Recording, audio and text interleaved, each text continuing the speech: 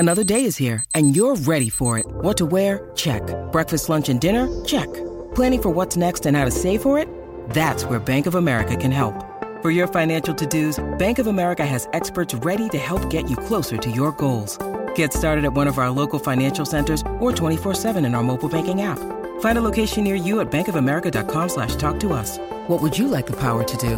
Mobile banking requires downloading the app and is only available for select devices. Message and data rates may apply. Bank of America N.A., member FDIC. Besides the screen you spent most of your time staring at this week, chances are you are also captivated by a big screen video installation. From billboards to scoreboards, we inform and entertain audiences with our big screen solutions. Visit bigscreenvideo.com.au to see how BSV can bring your space to life.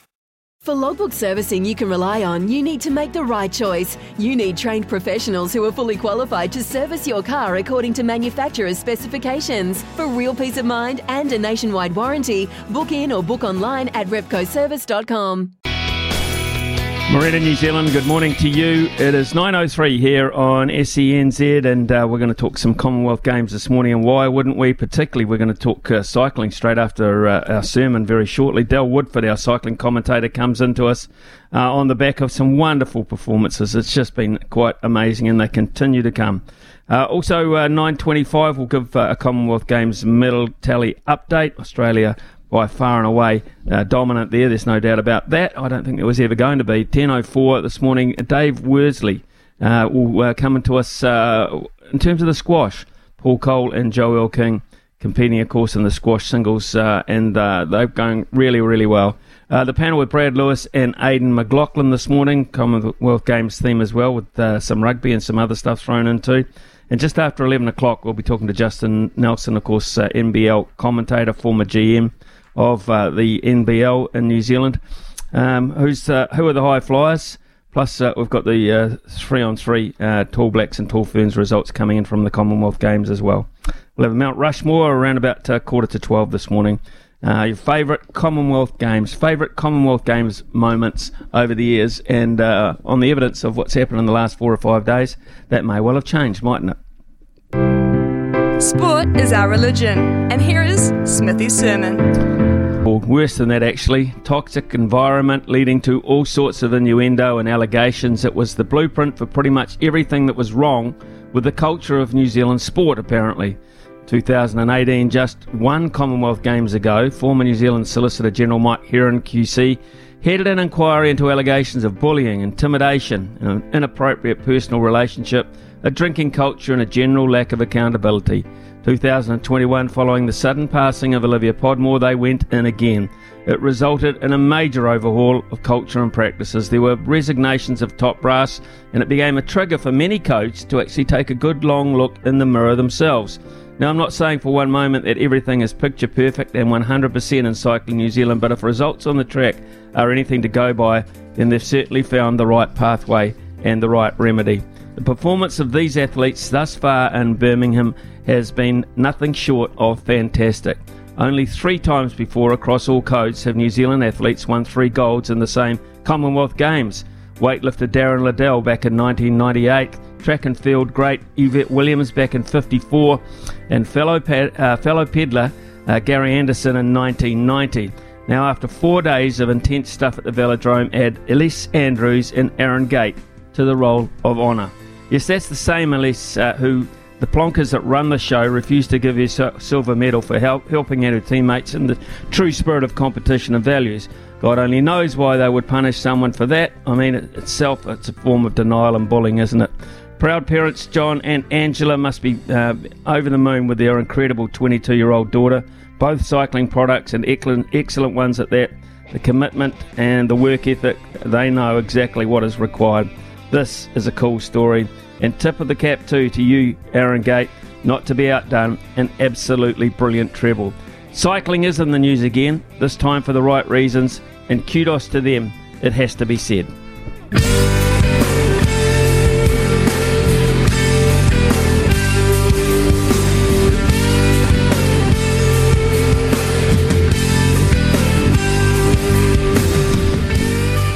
Well, it's been another golden day at the Velodrome for the Kiwis competing in the 2022 Birmingham Games. Coming into the final day of the track cycling program, it was possible that New Zealand could break their previous record of 6 cycling golds set at the 2014 Glasgow Games. Well, they've smashed it. Gold medals for Elise Andrews and Aaron Gates saw the New Zealand team pass that mark, while they also became 4th and 5th Kiwis to win 3 golds, as I said, behind Williams, Anderson and Liddell.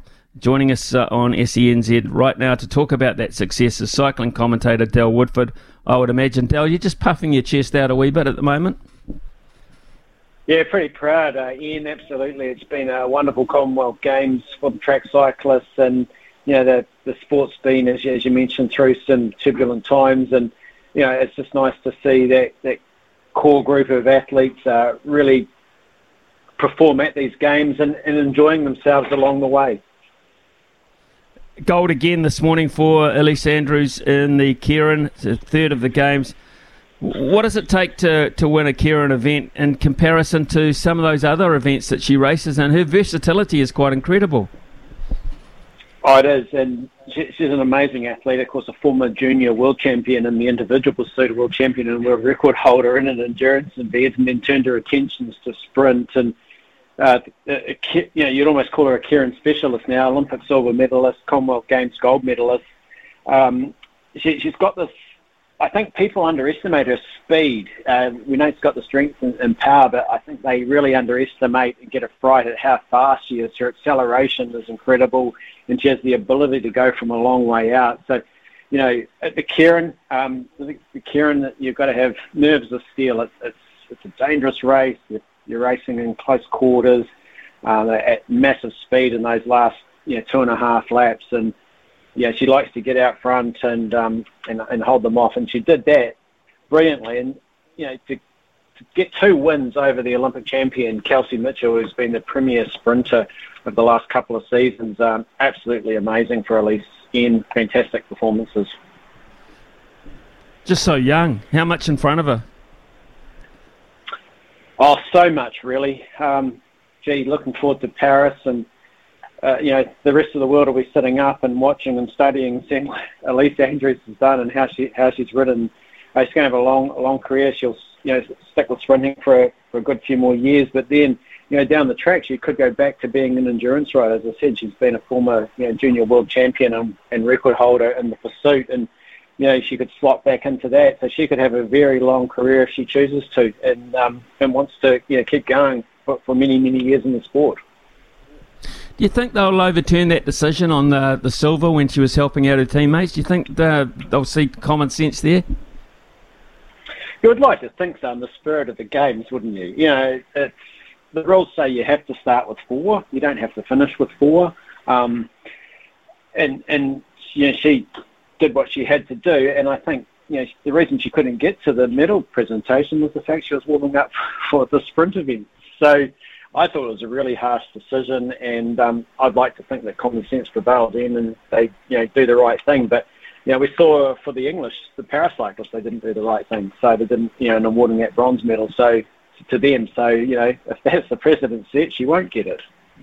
No, it's crazy. It's crazy for me. Just to me, it doesn't signal the right things. But anyway, let's move on to Aaron Gate, because we cannot ignore his performance either. 3 golds in the same Commonwealth Games, including the latest one in the 40k and the 40k points race.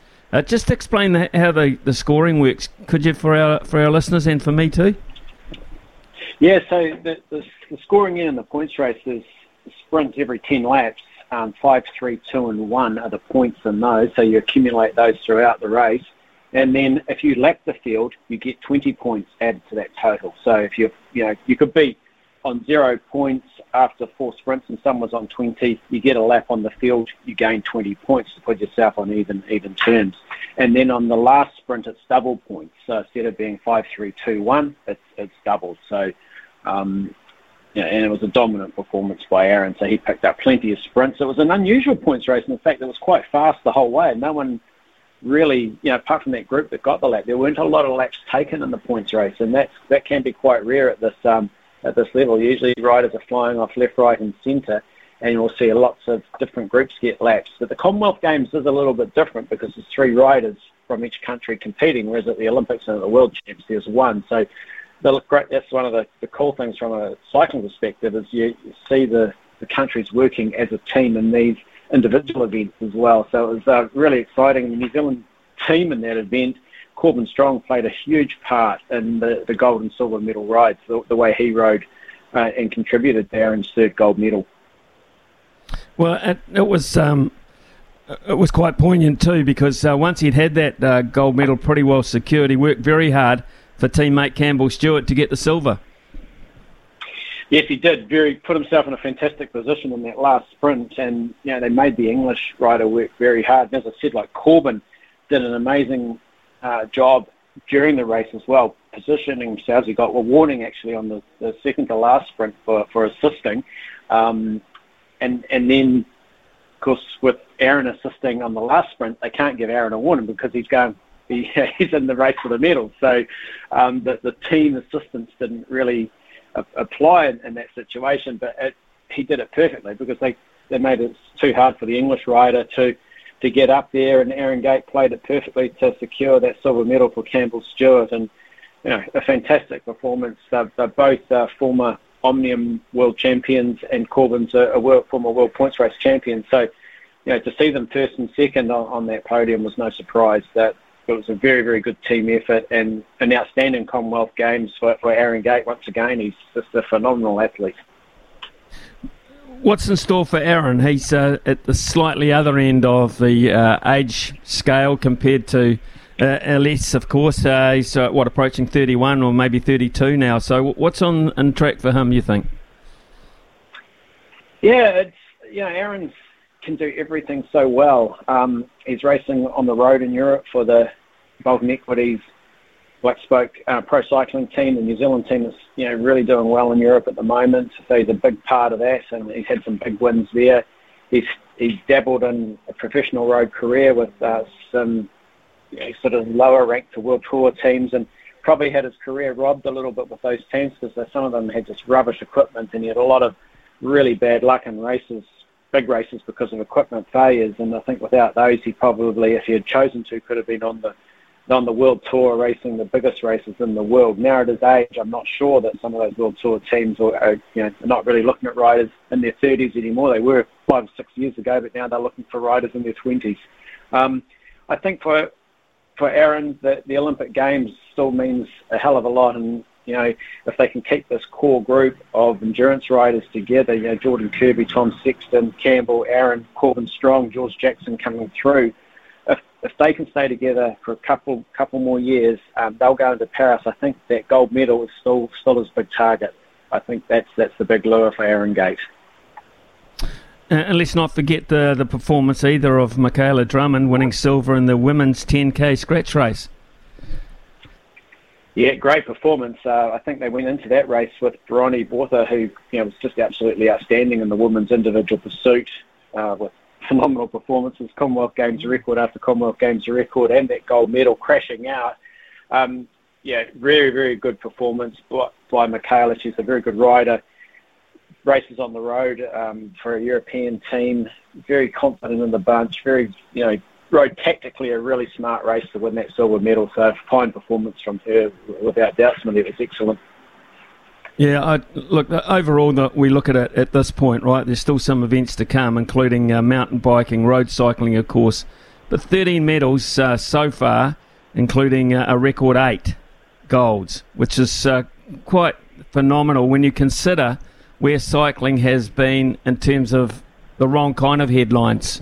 It's been brilliant.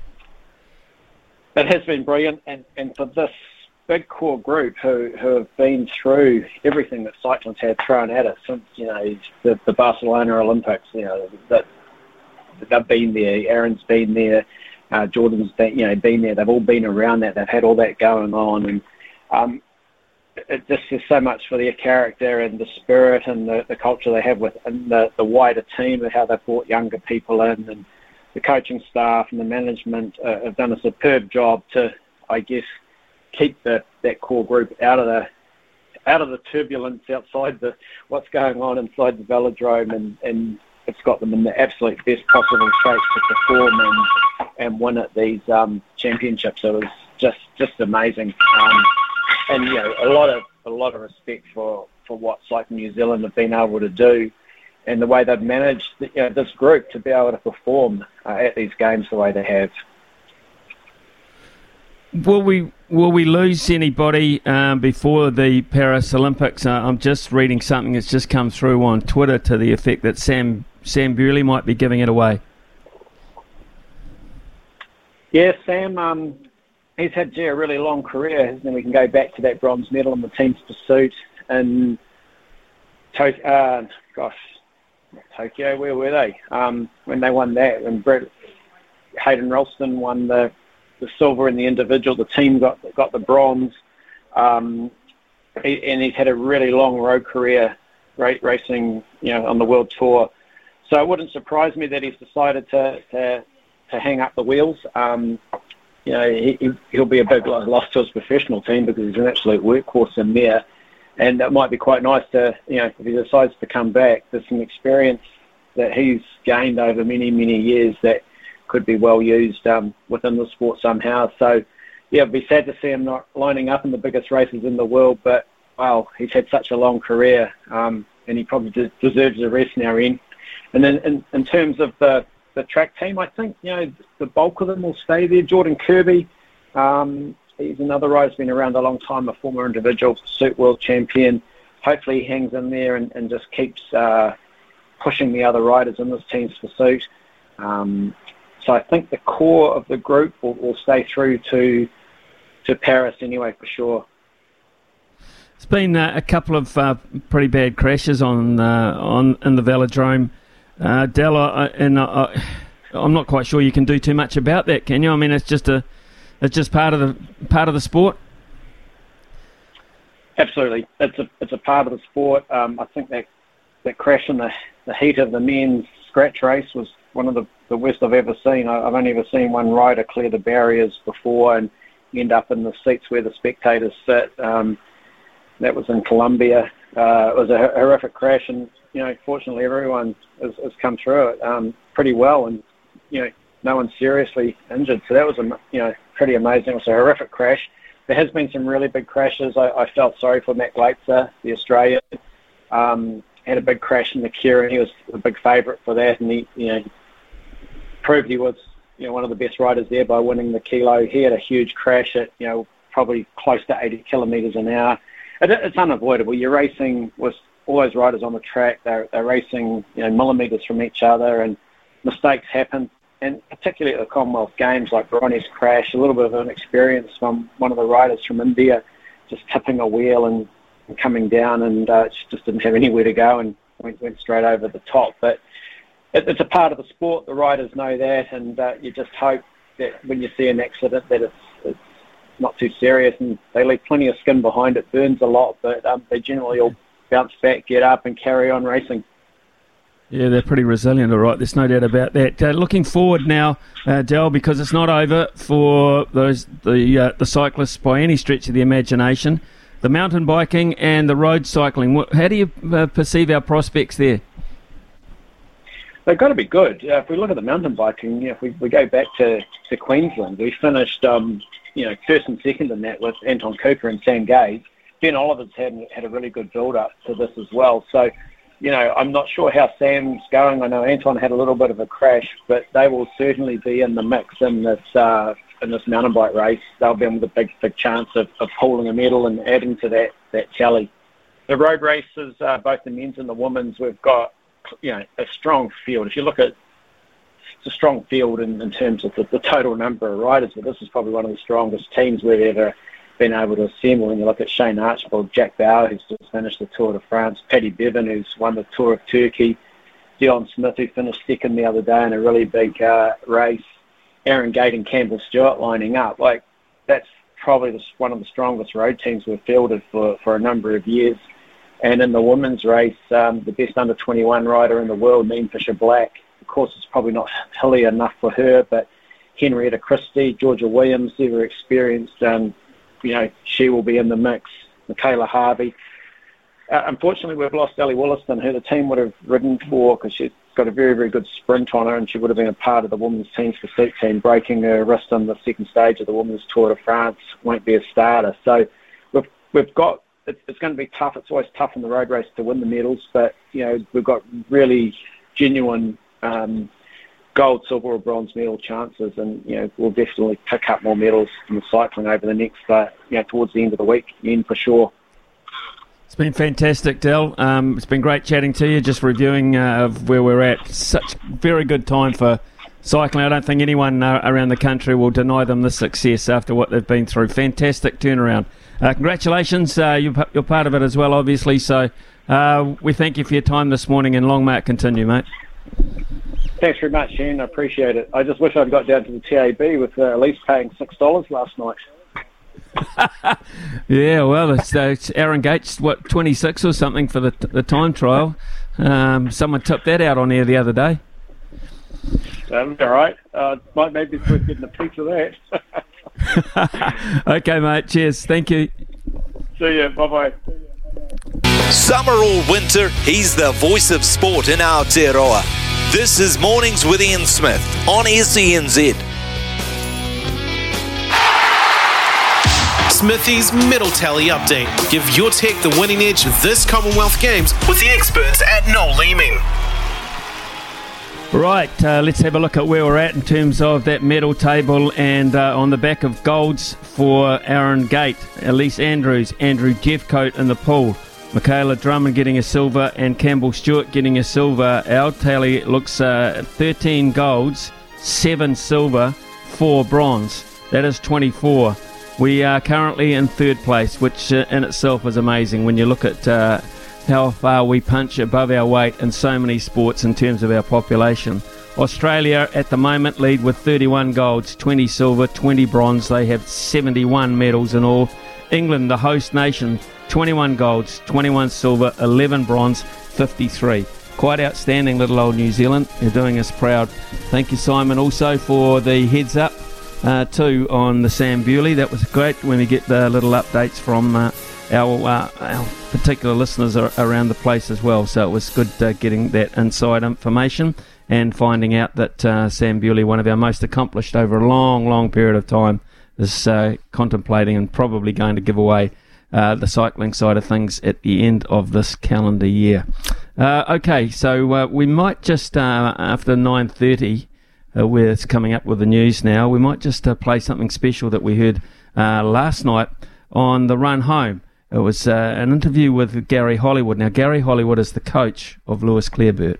Lewis Clareburt is the latest swimming sensation that New Zealand has produced, and he is destined for big things. Such a good interview that I think we might play excerpts from that after the 9:30 news. But in the meantime, here is Aroha with an update.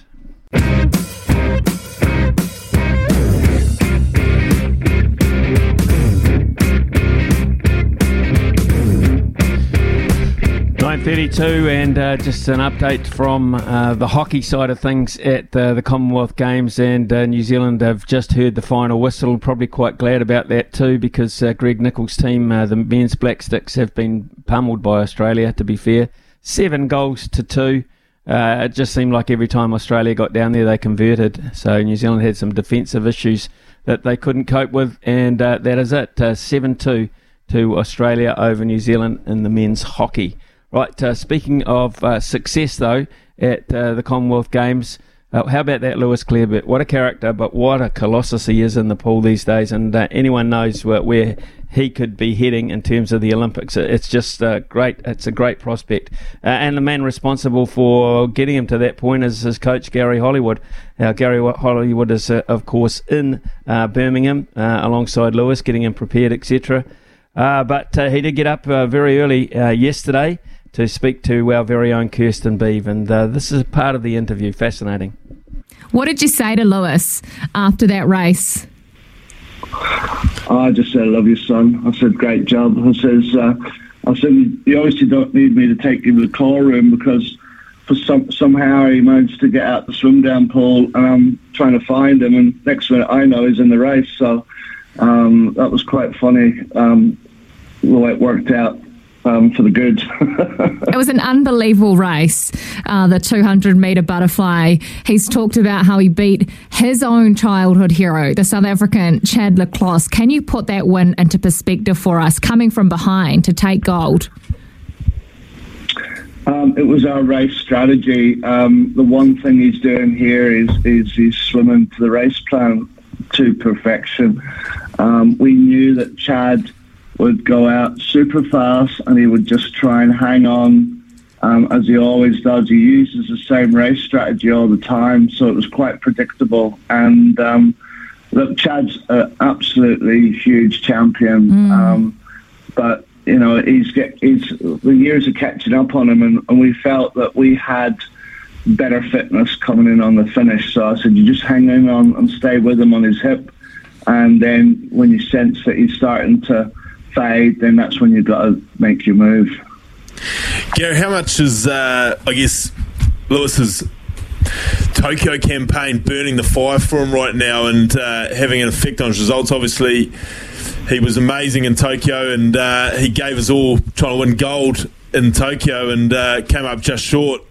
Do you reckon that might have almost been the best thing for him as far as the fire burning and just now can really just target in on these events where it looks just possessed at the moment? I think that's part of it. But the other thing is that it's lessons learned. We learned that he's got to use his his mental skills as well as his physical skills. So as soon as we come back from Tokyo, like he missed out.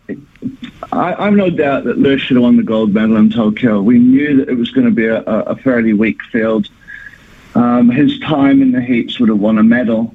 Going through media after the heat swim, somebody said to him, what does it feel like to have the weight of the nation on your shoulders? And it just put the weight of the nation on his shoulders. So that night he didn't sleep. And I had no idea until I got back to New Zealand before what had happened. So he was watching truck movies, trying to bore himself to sleep, which I could have told him wouldn't have worked. And when I saw him coming out... When I saw him coming out to the final, he just looked dishevelled. He wasn't himself. You know, you've seen how cocky he came out.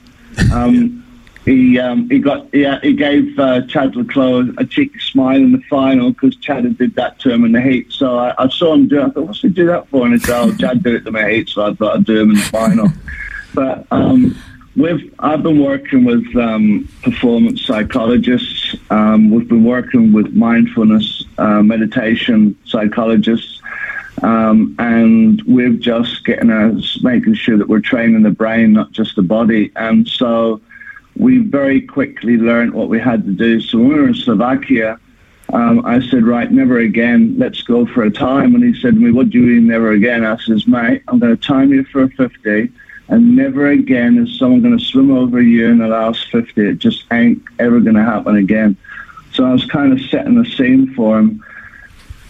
And then after the heats, it was really good we swam Worlds, because after the heats at Worlds, we were travelling back to the hotel in Hungary, and I says, mate, talk me through the race. And everything he felt was perfect, but he said the last 100, that's where, you know, he really felt the pain. I says, well, we need some incentive. We need a word that you're going to switch on to when you feel that pain burn, you're going to hit an extra gear. And we're warming up for the final at Worlds for the 4 a.m. and he done 200 metres of warm-up, and he stopped and he big smile looking at me and points to me and says, I've got the word. And I said, I was a bit kind of gobsmacked, so I'd forgot our conversation almost, and I says, what word? And I've got the word. And he said his word. He says, you and the rest of the field, that's my word. When I'm thinking about you guys, that's when I'm going to turn on my next gear. And it was quite a rude word, so I can't say it on air. But if it works, it works. So I'm working with Dr. Bruce Lowry, a performance psychologist, and we're working on pain mastery. So it's just getting that word. He said to me this week, I'm not trained. One of the Australians training when they're supposed to be in heats and finals. So they're actually training quite late at night. He says, I need to be doing that. I says, no, you don't, mate. We just need rest. We'll do what we do, and then you've got your word, and okay. So we've learnt lessons, and we've learnt lessons quickly. So I'm quite proud of myself that I got onto that as soon as I come back, and that was the benefit of MIQ, because I had 2 weeks of reflection and learning. HPNZ had us doing mindfulness meditation in the room, and when I came out after 2 weeks of solitary confinement, everyone was hating it, and they said, what do you think? I said, I loved it. I said, great. So you've had this plan for glory at the Commonwealth Games since MIQ. Mate, absolutely. We've just got to keep learning. This is what life's about, I was watching Lewis. I was watching Lewis swimming up and down earlier this week, and I always ask myself, and I asked myself then, I says, can I justify all the time, effort, the commitment, the expense of high-performance sport, of high-performance swimming? Is that justifiable?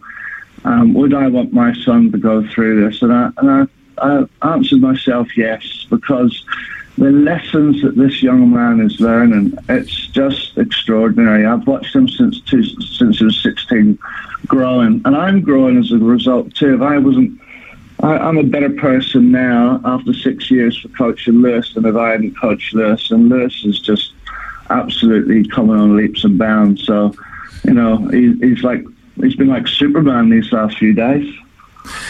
That was the most... Oh, sorry, Dave. No, I was going to say, first of all, Gary, thanks for the insights. The most unbelievable insights. And I guess the great thing with Lewis and for you is you're saying about these learnings and the things that you've taken out of, I guess, essentially past disappointments. But then the exciting thing is you've still got this young athlete who can really take the full lessons and really make the most of them. Obviously having a wonderful Commonwealth Games, but the Olympics, next time we're at the Olympics, geez, he's going to be some athlete with all this sort of momentum building.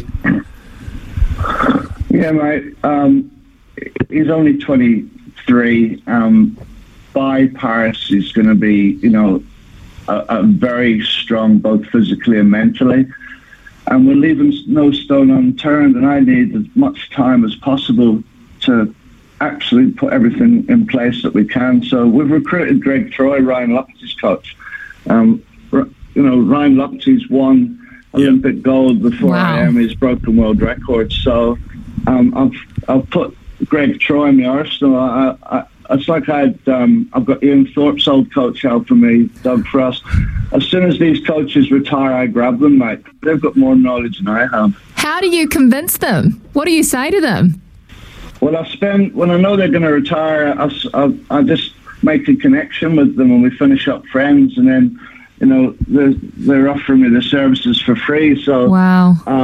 I just think these guys are just treasures. And what I noticed with the old coaches, seasoned coaches, is that they kind of get thrown on the rubbish tip and people forget just how much experience they have. So they're like walking encyclopedias of swimming, and no one is really chasing them down. So I've got them. I can tap into them whenever I want to. That is unbelievable. Gary, your insights have been phenomenal. You are super inspirational, and I see why you get the very best out of Lewis Clareburt. And it's not done yet. You've got another race in another couple of days. What do you reckon? Can we expect more gold to come? I hope so. It would be nice. I think everyone would think that would be nice. I don't want to put a jinx on them. I don't want to be too greedy about it. But when you're in good shape, you're in good shape, Yep. And he's in good shape. But someone's going to have to stop him. Enjoy the good times. That is what Gary Hollywood is doing, coach of Lewis Clareburt, who simply is sensational. And what an interesting man he is in his own right. When you hear that he's gleaning information off some of the best coaches around the world as they retire, so he doesn't get involved or interrupt their programs they're involved with at the moment. He waits till they're retired, then he's like a leech. He grabs hold of them and gets what he can out of them. But the other thing I thought was very interesting that he said is he's learning so much himself off Lewis as an individual too. So what a great combo, and it sounds like we've had some great ones over the years, haven't we? I remember Duncan Lang and Daniel Loader in the pool. What a great relationship those two gentlemen had together. And now it sounds like the name Lewis Clareburt alongside Gary Hollywood is something that we can look forward to for quite some time. And Logan, Kirsty mentioned another chance coming up. When is Lewis back in the pool? Lewis Clareburt is back in the pool Wednesday, 9:30 p.m. there, Smithy. It's the men's 200-metre individual medley. That's the heats. If he makes it through, and we're all hoping that he does, the finals for that race will be Thursday at 6:07 a.m. So something to wake up for, hopefully. Absolutely. So Lewis Clareburt back in the pool for that event, and who would, with the kind of confidence levels he's got at the moment, who would bet against him? Not me, that's for sure. 9:44 here on SENZ, back shortly. Winter, he's the voice of sport in Aotearoa. This is Mornings with Ian Smith on SENZ. Yeah, texts coming in on the back of that interview, and no wonder, because he's such a fascinating guy. Smithy, that Gary Hollywood interview, that's the type of coach who uses the expertise of great coaches to make his athlete better. Maybe the All Blacks should bring him in to talk about making the most of potential. That's from George. Well, who knows where Gary Hollywood will end up, but certainly is a very interesting character. And if I was perhaps trying to put together a team or had an athlete that I felt needed a little bit more than what I could give them, I'd be very happy to ring Gary Hollywood, pretty busy man. But that's the kind of impact certainly he can have. Text in from Anthony. Hi Smithy, will Lewis move to a 50-metre pool in Auckland or a similar place? He should be fully funded. You're dead right there, Anthony. Amazing, he swims in a 25-metre pool. If he got to a 50-metre pool, who knows? Maybe that the 25 just suits his style, and it's purpose built for that regard. But hey, look, he should be fully funded, this kid. He shouldn't have to pay for anything now until the end of the Olympic Games, and everything should be laid out in front of him and all these particular stars who are doing such wonderful, wonderful things for us at these Commonwealth Games. Well, what an interview, Smithy. Thanks for playing that back. What a coach. No wonder Clareburt is a success. Real character. So it's from Jared. Also saying, ironic, the coach's name is Hollywood because he's a real box office hit already, let alone in the future. We got a text yesterday saying no chance Aaron Gate would win the time trial at $26. Well, Justin's come in and said this morning, Smithy, I hope the person who texted in yesterday said Aaron Gate had no chance is eating a massive piece of humble pie for breakfast. But he's talking about, I think, Justin, the race coming up, and that is the time trial where he is at $26. I checked those odds actually after his recent success, and I discovered that is the case. Interesting on the cycling, we talked about the crashes and the safety side of it, and of course Del Woodford saying that's just part and parcel of the deal, but it shouldn't be, and it shouldn't be for spectators in particular. And 5 times Olympic champion Laura Kenny has urged organisers to install bigger barriers at velodromes after the crash involving England's Matt Walls at the Commonwealth Games yesterday. Tokyo Games gold medalist Walls and 2 other cyclists were taken to hospital after a crash during the second heat of the men's scratch race at the Lee Valley Velo Park. Spectators were also hurt after Walls and his bike came over the top of the barriers on the high banking at a corner of the track. You might have seen it. It was ugly. Walls received treatment from paramedics for 40 minutes before leaving in an ambulance, but escaping without serious injury. Kenny saying, I think the crashes are getting worse, and it's because the speeds are getting higher, the positions are getting more extreme. At some point, the UCI, which is the International Cycling Union, are going to have to put a cap on these positions. Maybe there should be screens because Matt should not have been able to go over the top and into the crowd. That's pretty damn dangerous. The crash was the second major incident in cycling at the Games after England's Joe Truman suffered a broken collarbone. Part and parcel for the cyclists, but she makes a point there. It shouldn't be dangerous for the spectators, or they shouldn't have the ability to actually fly across the barriers and get involved with the spectators. Goodness me, young kids there looking at the heroes in the front row. 9:53 here on SENZ. Summer or winter, he's the voice of sport in Aotearoa. This is Mornings with Ian Smith on SENZ. You got to know when to hold 'em, know when to fold 'em. Smithy's Multi. Know when to walk away and know when to run. Bet live on your favourite sports. Download the TAB app today. Yeah, this is what I call a patience multi, because you have to wait a couple of days, maybe a bit longer, for this one to come to fruition. But there is one of my three legs playing today, and that's the Texas Rangers, who I believe will beat the Baltimore Orioles at $1.60. It's in Major League Baseball, of course. And on the back of Simon's text, he's just come in again, actually, Simon. I'm going to take Geraint Thomas to win the cycling time trial. I'm not going to take Aaron Gate at $26. I'm going to take Geraint Thomas at $3.10. Thomas was fourth in the last time trial of the Tour de France. He's in hot form. So I quite believe in the Welshman to be there at $3.10. He's not the favourite, not by any stretch of the imagination. He's second favourite. Australian women to win the cricket gold as well. I think they'll win the T20 cricket gold. They're only $1.30, but it's a nice little add-on, isn't it? Another 30 cents in the dollar. So $6.45 for that. $6.45 for that multi, and we'll have to wait 2 or 3 days, as we do, for the one from yesterday where we're still alive. We need England to beat South Africa in the women's cricket tonight. So both multis are up and running for the early stages of this week. Look, after the break, we're going to be talking to our great friend Dave Worsley. We're talking squash. 2 great gold medal prospects. 10 o'clock, here's Alawa. From behind the stumps to behind the mic, nothing gets past Smithy. This is Mornings with Ian Smith on SENZ.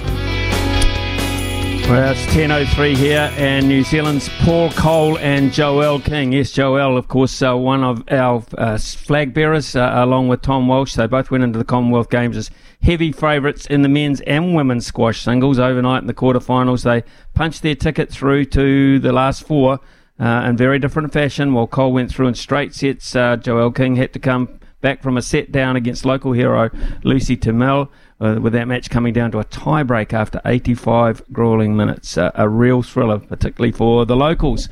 On the line we have squash pundit Dave Worsley to tell us a wee bit more about both of these 2 athletes. First of all, Dave, a little bit nervous last night watching Joelle play, were you? Yeah, it was, even the second game, 18-16, that's just kind of nuts. The final game was 14-12. I guess I didn't want it to go down. I'd love to, because that, for Joey at age 33 against a 22-year-old opponent, is kind of difficult. You know, that's when you start, how are those old legs going? And she calls them old legs, so I'm allowed to do it. But, the thing is with Joelle King, she's an attacking player. She's not a grinder. Whereas perhaps if you say about Paul Cole, he's a guy who will stay out there all day and all night and grind it out. So there's 2 different styles of players there. And Joey's always been aggressive. There was a few moments, particularly in that second game when it got tight, that both players tended to try the little tricks of either trying to run right through each other or trip each other, or, you do whatever you can to win. So that is a good performance, though. The resilience, the old legs, as you say, came through. How does that stand her now with that gruelling one under her belt in terms of backing up? Well, she does have a little bit more of a rest time as such, because generally she's been playing at 11 p.m. or midday UK time. This time it's going to be 3 p.m., so there's an extra 2 or 3 hours in there. She's very fit. She was at the physio for I don't know how long last night. I was getting messages from the manager saying she's still in the physio. She's getting another rub down, doing everything possible. I mean, she's done this before. Last Commonwealth Games, it is. She ended up playing 3 matches in one day. That was a doubles, mixed, and a singles. So, she's certainly done it before. She knows what she's here for. I'm not saying that Joey's going to retire after this year, but this is her last Commonwealth Games. She wants to do it again. She wants to beat the English in England. And at this rate, she's doing pretty well. She's got to take on a Canadian or English-born Canadian, Holly Norton, who's ranked about 20 or thereabouts in the world in the semi-finals. She's never lost to her, but mind you, she never lost to Mal either. And at this rate, it looks as though she will play, if everything goes to plan, against Sarah Jane Perry, I think, in the finals, which, of course, was what happened in the Gold Coast as well. So, there's plenty on it. And, you give it one last hurrah. It is. It's a really cool story because it doesn't stop there either. She's involved in the mixed doubles and the women's doubles as well. The program is extremely busy for her. Yeah, that's right. The good thing here, though, is that they're not playing them all together. So basically we have the women's or the singles for men's and women in just a couple of days' time, and then the doubles starts out for both the men's, women's, and mixed. So at least she's not, in theory, playing 3 matches in a day, although that could, I guess, still happen when I look at it. But that's a big thing, that they're playing them kind of separately because Gold Coast was just nuts. The matches weren't finishing until I think one time about after midnight or 1 a.m. and things like that. There's plenty of matches for her to play, but it's just going to be a little bit more spread out, which will certainly help Joey a bit more. I was a bit worried, I've got to say, the other night. I shouldn't be, because I should know Paul Cole's ability and trust in his ability. But when he was up against Amir Evans, this Welshman, with a bit of a home crowd on his back, it just looked a little bit tenuous there for a little while. Yeah, dropping one game against a guy ranked in the 90s. The thing is, sometimes you just haven't seen a player before. And you're like, well, I don't even know who this guy is, and you're not too sure how they're going to play it. And they may come out and play a complete and utter blinder. And that's the sort of thing. It's like, someone just comes out and you think, geez, I've never seen this guy. What the heck is he doing? No one has played like this before. And that can just sort of, a little bit of hesitation about how you're going to play it. And, you've got to come up with your game plan. Yes, you try and research, but sometimes it's not so easy to research against someone that is totally brand new. Okay, let's before we get back to Paul Cole, Temwa and Luamba Jaleshi, what did you make of their performances as newbies on the block?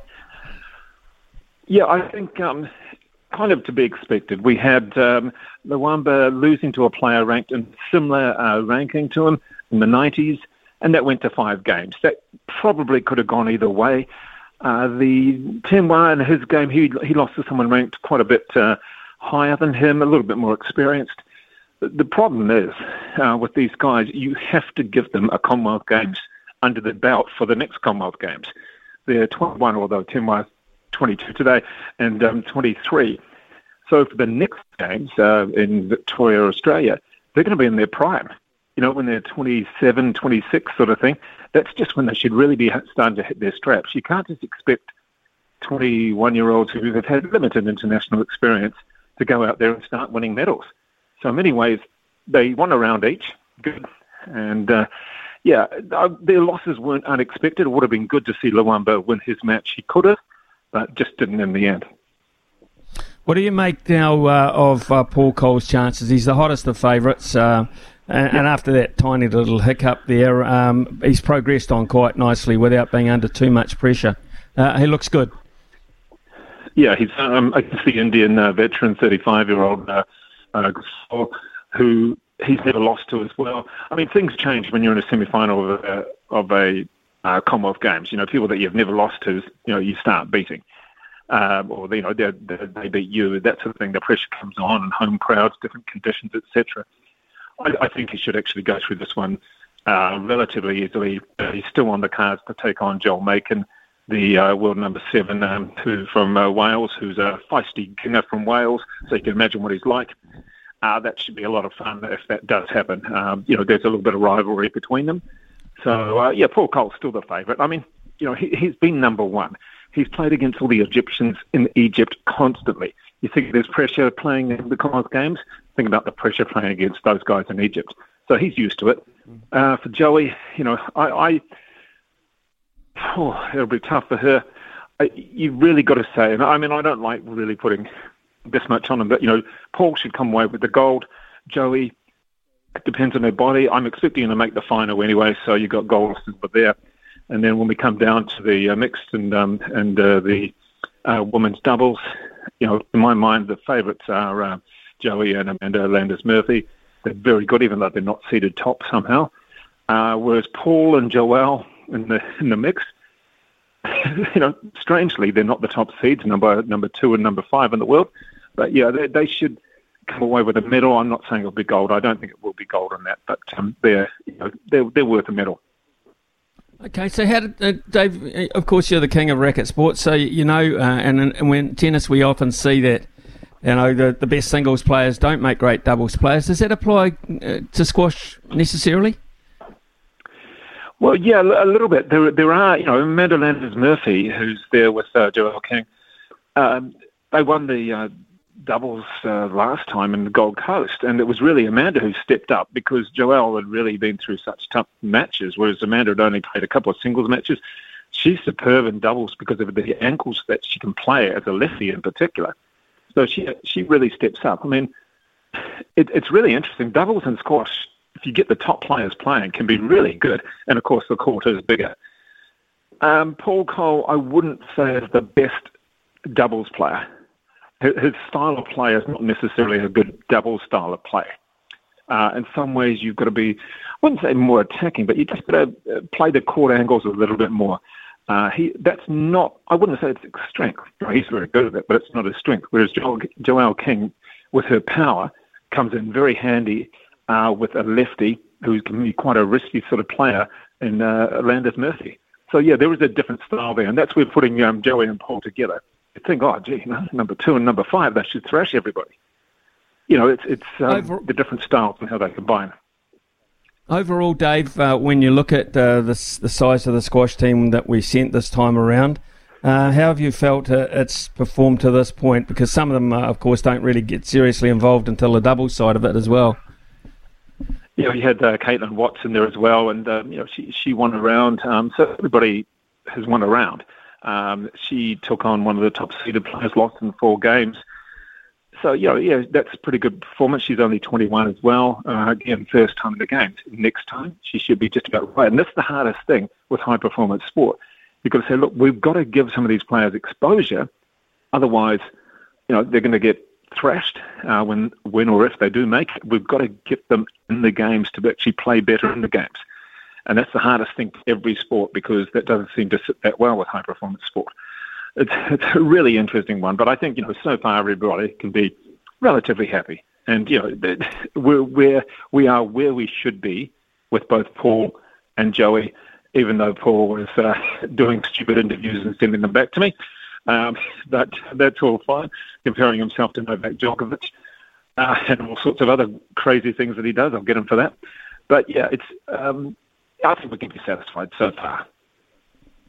It's such these are quite unique, these Commonwealth Games things for the likes of Joelle King and Paul Cole, because there's very much a team element to this, whereas 95% of the time they're on the road basically as individuals. So what kind of enjoyment would they get out of the team environment, do you think?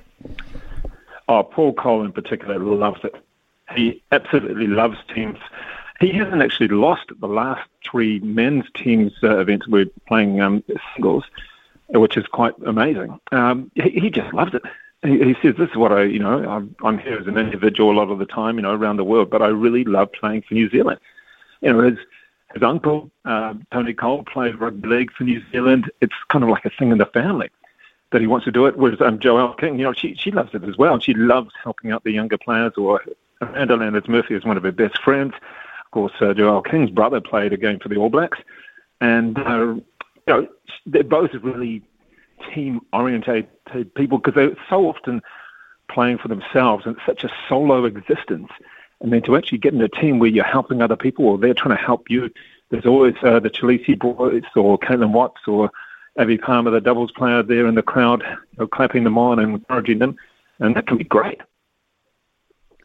So forecasting, Dave, looking ahead, how many medals do you think we'll get out of this program? What can we look at? Well, you should expect 3 because obviously we've got 2 people in the semis already. So we should expect something out of both of those players. And then I expect something out of Landers-Murphy and Joelle King. And then possibly a 4th, with the mixed doubles as well. And we won 4 last time, or claimed 4 last time. I believe 4 is not out of, something that we can achieve. But, 3 is a safe bet home, in my mind. Just I see India are trying to push for shooting and wrestling to be introduced in the next Commonwealth Games. They're good at what it. about tennis? Yeah, they're good at it. What about tennis? Well, tennis was in there in Delhi in 2010. They did have tennis in there because they had a couple of good players and they won lots of medals. India excels in shooting. There's no shooting in this Commonwealth Games, so it was one of the events dropped. Remember, you've got to remember this, that events can be dropped. Now, it would be unusual for it being held in Australia next time to drop squash. I don't think they'd do that. What else would they bring in? They might bring in men's cricket next time, although it'll be a strange time of the year to play it. So, yeah, I mean, here's a question for you then. What events would you drop for the next Commonwealth Games in Australia? And what events would you bring in? There's your big question. You could probably bring in Aussie rules and have no one else playing it. Guaranteed gold. Yeah, so that's the sort of thing. You've got to look at it for TV. Would you bring in climbing like they did at the Olympics? That seemed fairly popular, wasn't it? So think about what sports you'd drop that just don't look that good for TV and for the youth. And which ones, I don't know if they bring in shooting. Wrestling, I don't think it's that popular for people to, I don't know, maybe it is. So there's a couple that I'm not so keen on, but, it's an interesting one. Has the basketball excelled? 3x3 basketball? Not sure. Yeah, not sure either, to be perfectly honest. Jury's out on that one. You could always bring in an event for being a Pratt, and Kyrgios would be absolute favourite for the gold medal there. So, what do you how have you made of Nick Kyrgios actually putting his racket before his mouth there for almost a week in Wimbledon, and what are the prospects ahead? Well, he just won the doubles title in one of the lead-up tournaments to the US. I'll be interested. I'm going to be up in New York in 3 weeks' time, so I'll be interested to see how he's going to go. He's won a doubles tournament with Kokkinakis again, and he's playing pretty well actually. When it comes to the US Open, I'd start putting. He's not going to win the title, but I'd start putting a couple of dollars on him to actually make it through a few rounds. He's playing well enough to do that, and he's showing that he's versatile on all surfaces, going from grass to the hard court. And, he's one of the actual form players at the moment. My curiosity is whether Daniil Medvedev, as the world number one, can come back from no play at Wimbledon, and whether he can come back, and also whether Djokovic is somehow given an exemption to play in New York. But no other athlete, including basketballers, have been given that exemption. Yeah, I don't see that happening. I really don't see that happening. Unfortunately for the event, Dave. Hey, brilliant. Thanks for the update on Joelle and Paul in particular. Look forward to the rest of the Squash program. Yep. I'll be, I'll try and set the alarm, put it that way. Busy people. Thanks, mate. Thank you very much, Dave. Exactly. Great catching up, buddy. Thank you. Dave Wesley there, and we shall be back very shortly with a panel this morning consisting of Brad Lewis and Aidan McLaughlin. Summer or winter, he's the voice of sport in Aotearoa. This is Mornings with Ian Smith on SENZ. Big talk, big opinions, the panel. Talk to me, yeah. 10:25 here on SENZ, and the panel this morning is Aidan McLaughlin out of the Hawke's Bay and Brad Lewis. Aidan, if I can begin with you, that would be fantastic. England and Birmingham in particular putting on quite a good show this time round. Yeah, morning Smithy, morning Brad. I must admit I'm pretty sleep deprived after those 4 or 5 days that we've had. It's been great viewing, hasn't it? It's amazing, isn't it? You look back not that long and you were pretty restricted on what you could watch. It was pretty much dictated to you by whatever TV company was showing it. But now we have so many channels and so many choices, and you still struggle to get around all the sport. But absolutely loving it so far. It's been great. The facilities look fantastic. The crowds have been top draw, and we haven't even hit the athletics track yet. No, that's right. And really looking forward to that. I think that starts overnight tonight. I know Zoe Hobbs starts her 100-metre campaign and the women's pole vault as well. So there'll be some Kiwi interest in that for sure. But yeah, the crowds have really bought into it. I noticed that during the sevens, the closing of the sevens the other day, that was when, of course, the the women's Euro football final was going on, so they started singing along to that as well. But great crowds at all the venues, from what I can tell. It's been really, really good. Great engagement. Actually, you bring up a good subject, actually. How big that women's football victory for England, bearing in mind, of course, World Cup next year, that brings them into, I wouldn't say outright favouritism, but brings them into serious contenders. Oh, it does. It really does. And that was a huge, huge event over there. The tournament finished a bit later than the men's equivalent would have. You know, we're almost at the start of the men's Premier League, etc., etc. But it's finished at a time where the schools have broken up for the summer holidays, and although some families have gone away overseas and what have you, there's been superb weather over there, as we know, and yeah, just a great moment for football fans throughout the country, and just great to see that women's football is actually see such great support. For so many years, decades, it's been the men's game that's been at the top, obviously, but now the women's game has brought so much profile to the sport. It's really good to see. Yeah, I'm not quite sure we quite realise how big it is in this country, but we will do in about 12 months' time, I think, Aidan, that's for sure. Brad, good morning to you. Wasn't that long ago that talking about cycling in New Zealand was not the thing to be done, and all of a sudden it is. Outstanding performance on the track from our athletes.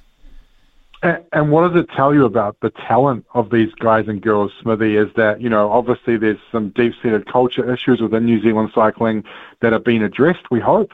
But, man, Aaron Gate, what a weapon. Elise Andrews, what a beast. Like, these guys and girls have done phenomenally well with an amazing gold medal haul. Like, I don't think any of us, Smithy, would have predicted, 8 gold medals from the cycling team heading into these games. So think about what they might be able to do when they're supported 100% by their organisation and by their coaching staff. Obviously, the talent is just shining at the moment, and I imagine they'll be in for a pretty big windfall when it comes to more support from NZ Sport, but the expectations again will be extremely high for Paris, which again will put pressure on the athletes to perform. So you just hope they put those structures in place. But a phenomenal performance, and Aaron Gate and Elise Andrews, unbelievable, just unbelievable. It's been great. It's been great. It's been great to be a Kiwi watching these cyclists perform so well in Birmingham. Yeah, and more to come. Speaking to Del Woodford this morning, and we were talking about the fact that they've still got the road cycling to come and the mountain biking, so it's not like that program's finished with as yet. Aidan, the pool has been pretty damn good as well, and Gary Hollywood, who is some sort of inspirational coach, just heard a wee clip of an interview he did last night with Kirsty and Beeve. He's the coach, of course, of Lewis Clareburt, who believes he could be the best in the world shortly. What do you reckon? Well, it wouldn't surprise me. They said it's quite interesting. After a little bit of disappointment at the Olympics last year, they've gone away. They've worked really hard on different aspects, not only of his physical performance, but his mental performance. And here he is. He's 23 years old, and they're doing all the right things, aren't they? They've improved significantly in that year since the Olympics, and it's really showing out there in the event so far. He's still got the 200-metre individual medley to go, which I think is probably tomorrow, I think, and then the finals on Thursday morning. So absolutely no reason at all why that improvement can't keep going. I think they're talking about him getting up there and kind of improving his times by significant margins if things go to plan. So absolutely no reason why in a few years' time in Paris we can't be looking at even more success. Also, of course, on the back of Andrew Jeffcoat winning gold as well overnight, Brad. So swimming program, pretty cool too.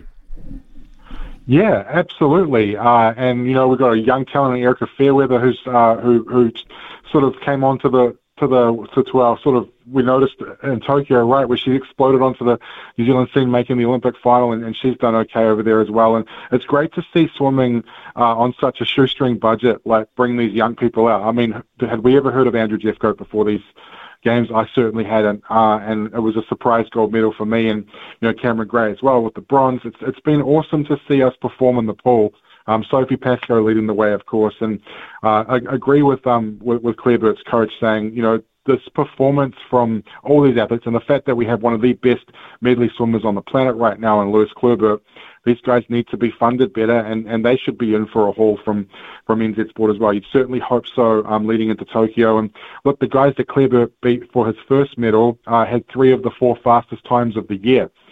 So he beat some top performers to win that first gold medal. So I think he's certainly right up there.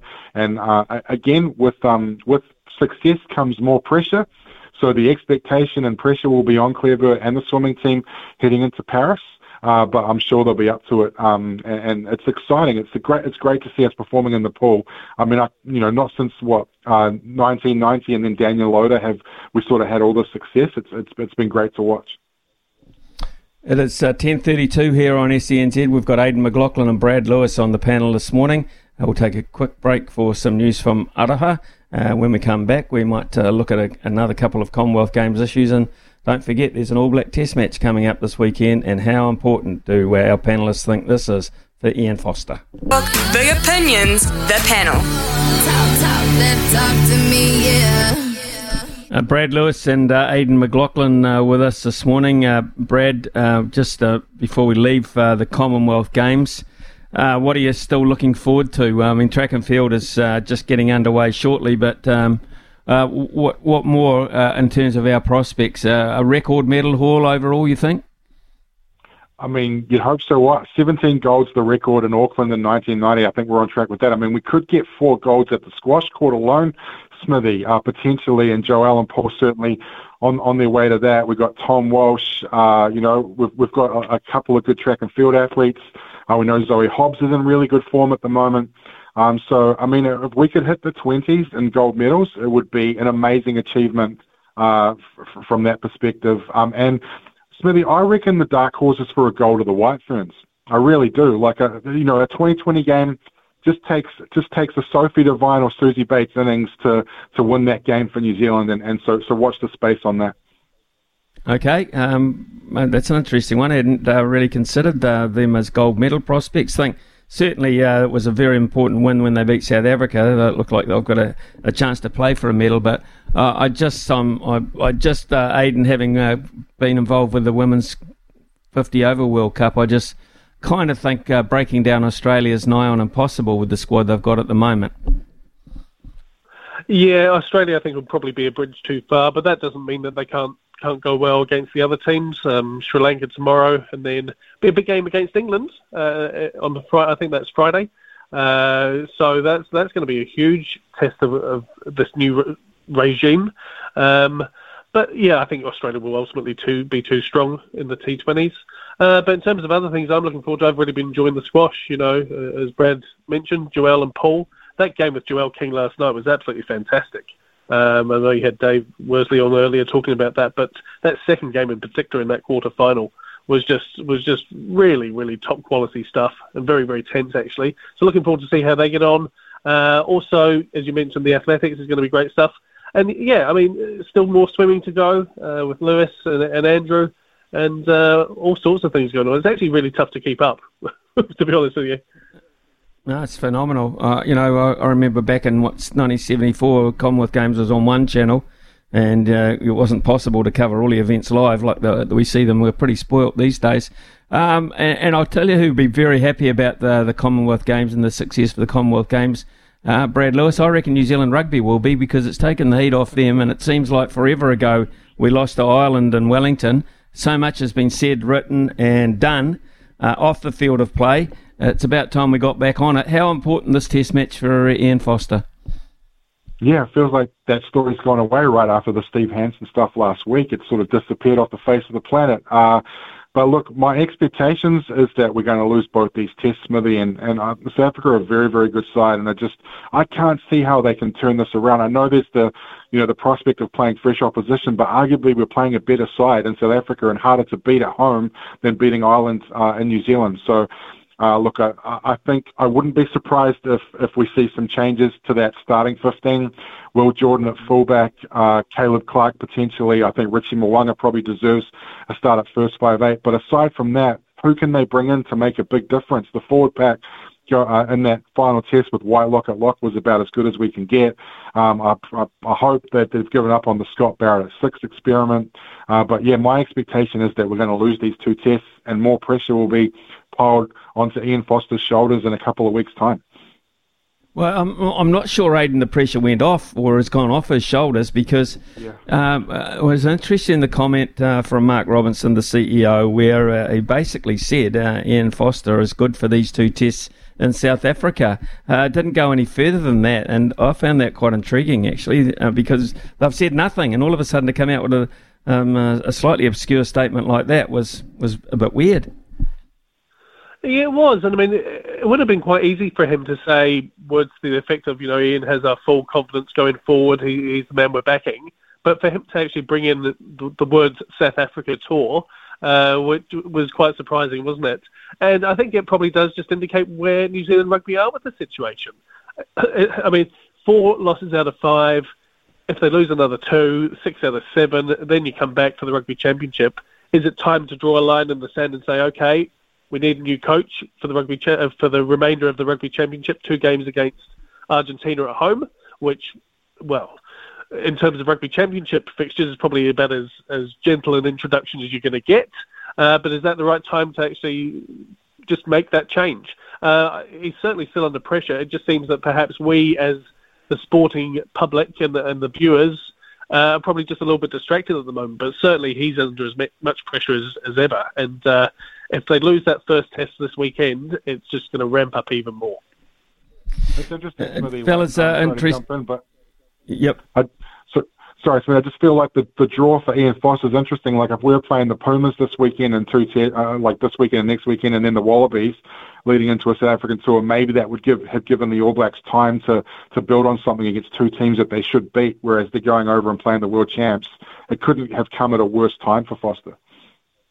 Yeah, it's an interesting point, actually. Although, having said that, if you're vulnerable, I'm not quite sure you want to go to Argentina and have them smell a bit of blood, because they're ones you do not want to lose, Brad. Even though, as you say, they were slightly weaker opposition. At home, Argentina, with the right scent in their nostrils, are not. Yeah, it's crazy, right? This is where the All Blacks have got to. That we're sitting here on a sporting panel, Smithy. You've been to 1,000 rugby test matches, and the All Blacks are going into these games as underdogs against South Africa. Like, I can't see how any sports bet person in his right mind could make the All Blacks favourites for these 2 tests. Aidan McLaughlin, I see overnight where they've named the European Golf Federation, or whatever you like to call it, the DP Tour, etc., the R&A, they've named as their Ryder Cup captain one Luke Donald to take over from Henrik Stenson. And Henrik Stenson, of course, having defected to Live Golf, turns around and wins the first tournament he plays in. Weird week. Yeah, it is. I think Luke Donald was probably the logical choice, really, Smithy. I think he was probably a little bit unlucky not to be named Ryder Cup captain this time around in the first place. So, he's a guy who's had a decent playing career, a very, very good Ryder Cup career as well, going back, I think, to about 2004, I think was his debut. So he's been in and around that setup for a long time, both as a player and an assistant coach. So they'll go really well under him. But, it is a weird world we're living in when it comes to golf at the moment, isn't it? It really is. That's strange. It really is. Aidan McLaughlin there with us, and Brad Lewis have been our panellists this morning. Thank you, gentlemen, for your opinions. Look forward to many, many more medals coming in terms of our New Zealand team. It's just been sparkling. I think sparkling is a good word. 10:42 here on SENZ. Summer or winter, he's the voice of sport in Aotearoa. This is Mornings with Ian Smith on SENZ. 10:47 and about 10:47 last night, actually, I was riveted watching women's bowls. I didn't want to get stuck into it because I wanted to just nod off and get ready for another day here, but I just couldn't take my eyes off it, and it was really, really interesting. And the New Zealand women's fours team of Val Smith, of course, who is the skip, Taylor Bruce, Selena Goddard and Nicole Toomey taking on India.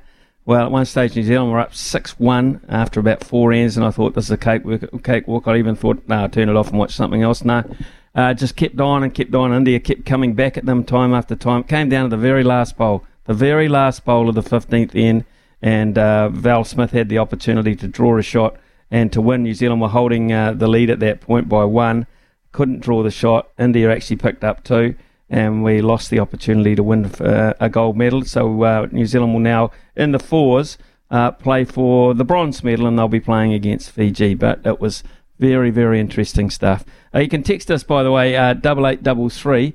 Our Mount Rushmore this morning, Logan Swinkles and myself, is on Commonwealth Games moments or Commonwealth Games performances involving New Zealanders over the years. I'd love to hear if you've got 1 or 2. Text us through on 8833, and we'll put them over the air. Mentioned also during the panel about Luke Donald replacing Henrik Stenson as Europe's Ryder Cup captain. Well, that has come to pass. Former world number 1, Luke Donald. We forget how good a golfer he was.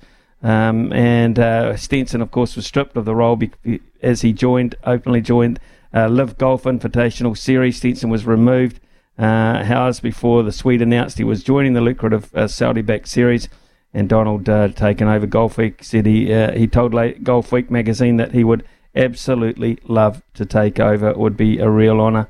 He's never finished on the losing side as a player in 4 Ryder Cup appearances, Luke Donald, winning 10.5 points from his 15 matches, which is actually quite phenomenal.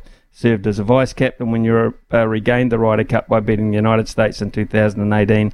Previously said he had not been approached to play in the LIV series, but added he had turned down a broadcast role with the Breakaway League. It is now 10:49 here on SENZ. Your home for everything thoroughbred racing. Visit loveracing.nz, racing's biggest fan.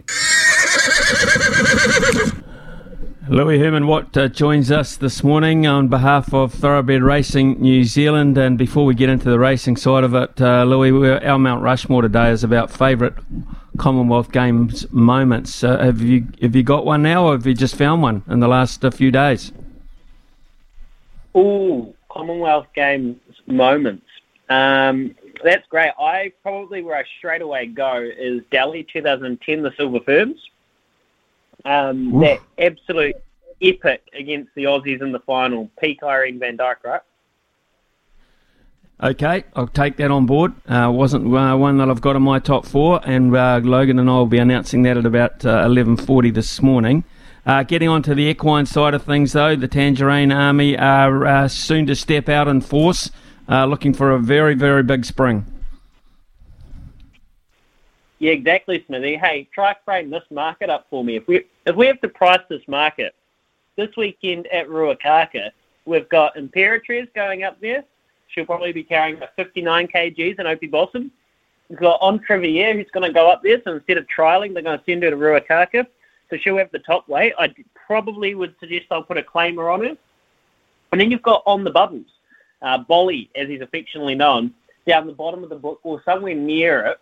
It was probably about 53, 54, depending on the exact ratings. I can't quite recall Trivier's rating. So throw in Dragonleap to that mix. How would you price that market up? Like, that's going to be incredibly tricky for the bookies to work out because Bolly trialled very well, I thought, On the Bubbles, that is. Imperatriz trialled like a bull. She was an absolute machine. And then you've got Entrivier, who didn't trial well. They're using this race this weekend at Ruakaka as that trial. She's got all the class factors. She goes very well fresh, though. She is proven. She's gone very close to big races in Australia. So it'd be interesting to see what they do. I dare say, and I don't know the exact prices, but I reckon they'll stagger it. Imperatriz favourite, Entrivier close second favourite, On the Bubbles not far away, and then Dragonleap there. But really interested to see who turns up at this 1,100 metre race at Ruakaka on Saturday. Only $35,000. Can you believe those horses are going to be racing for just $35,000? I don't believe that, actually. In fact, I see Mark Walker has said probably Niranjan Parmar to ride on Trivier at the weekend with a 3K claim. So there you go. I'd be following Opie. I think Smart Money follows Opie wherever he goes. And Smiling Joe Cameroon, perhaps with On the Bubble. So very, very interesting indeed when we frame that up. Racing today, of course, is in just on the Australian side of things at Coleraine. Now, there's a fair wine. Waddock Tamworth and Moruya. So, Louis, thank you very much for that. Look forward to that. We'll catch up tomorrow where there's racing in New Zealand in earnest. I think Cambridge tomorrow on the synthetic. So we'll talk to that more about that tomorrow. Paul Mawadi from the TAB. Paul, gee whiz, if you've been back in some of the New Zealand swimmers and cyclists, you might be making a fistful over there in Birmingham. And there are a few punters who have done that. Yes, that's right. The cycling team has been outstanding, and the swimming team haven't been too far behind. Of course, there's more action in Birmingham later on tonight. We've got the T20 cricket match between the New Zealand women and the Sri Lankan women. New Zealand, very, very hot favourites there. But in the top run scorer market, no surprises. Sophie Devine at $3 and Susie Bates at $3.20 have been the best back to top score for the New Zealand women in that match. Just down a little bit further down the page, what do we got here? Oh, in the men's time trial, of course, Aaron Gate, who picked up gold overnight. He's a $26 shot to win the gold medal in the men's time trial. The favourite there, the Australian Rohan Dennis at $2. And Geraint Thomas, the Welshman, who's had success at Olympics and at Commonwealth Games, he's at $3.10 on the second line of betting. Plenty of action in Birmingham for punters to get into. And, of course, Tony Finau, who picked up his second tournament in a row. You could have got on a power play. Tony Finau and Patrick Cantlay to Quinella, that at $67. Congratulations to those punters who did get on. Oh, didn't realise that. You could have and they're the two best performed golfers in the field, and man, $67. That's amazing value, Paul. Phenomenal value. 67. Nothing gets past Smithy. This is Mornings with Ian Smith on SENZ.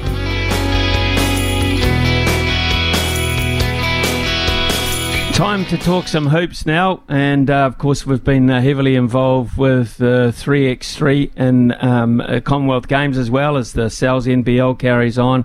Taui'i is having its inaugural season and by all accounts very successful as well, so plenty to talk about now, and we've got Justin Nelson with us, of course, the co-host of SENZ's own basketball show, Hoop Heads. The 3x3 basketball is enjoying quite a time actually during the Commonwealth Games, with the Tall Ferns finishing top of their pool undefeated and advancing straight to the semi-finals. However, the Canadians winning 16-11 to end New Zealand's run earlier today. Meanwhile, the Tall Blacks have also unfortunately waved goodbye to their medal hopes after going down to Canada as well. 21-18 in the quarterfinals. So, Justin, on if you go looking for medals in the scheme of things, I would imagine a lot of people will say it hasn't been that successful, but has it been in your eyes?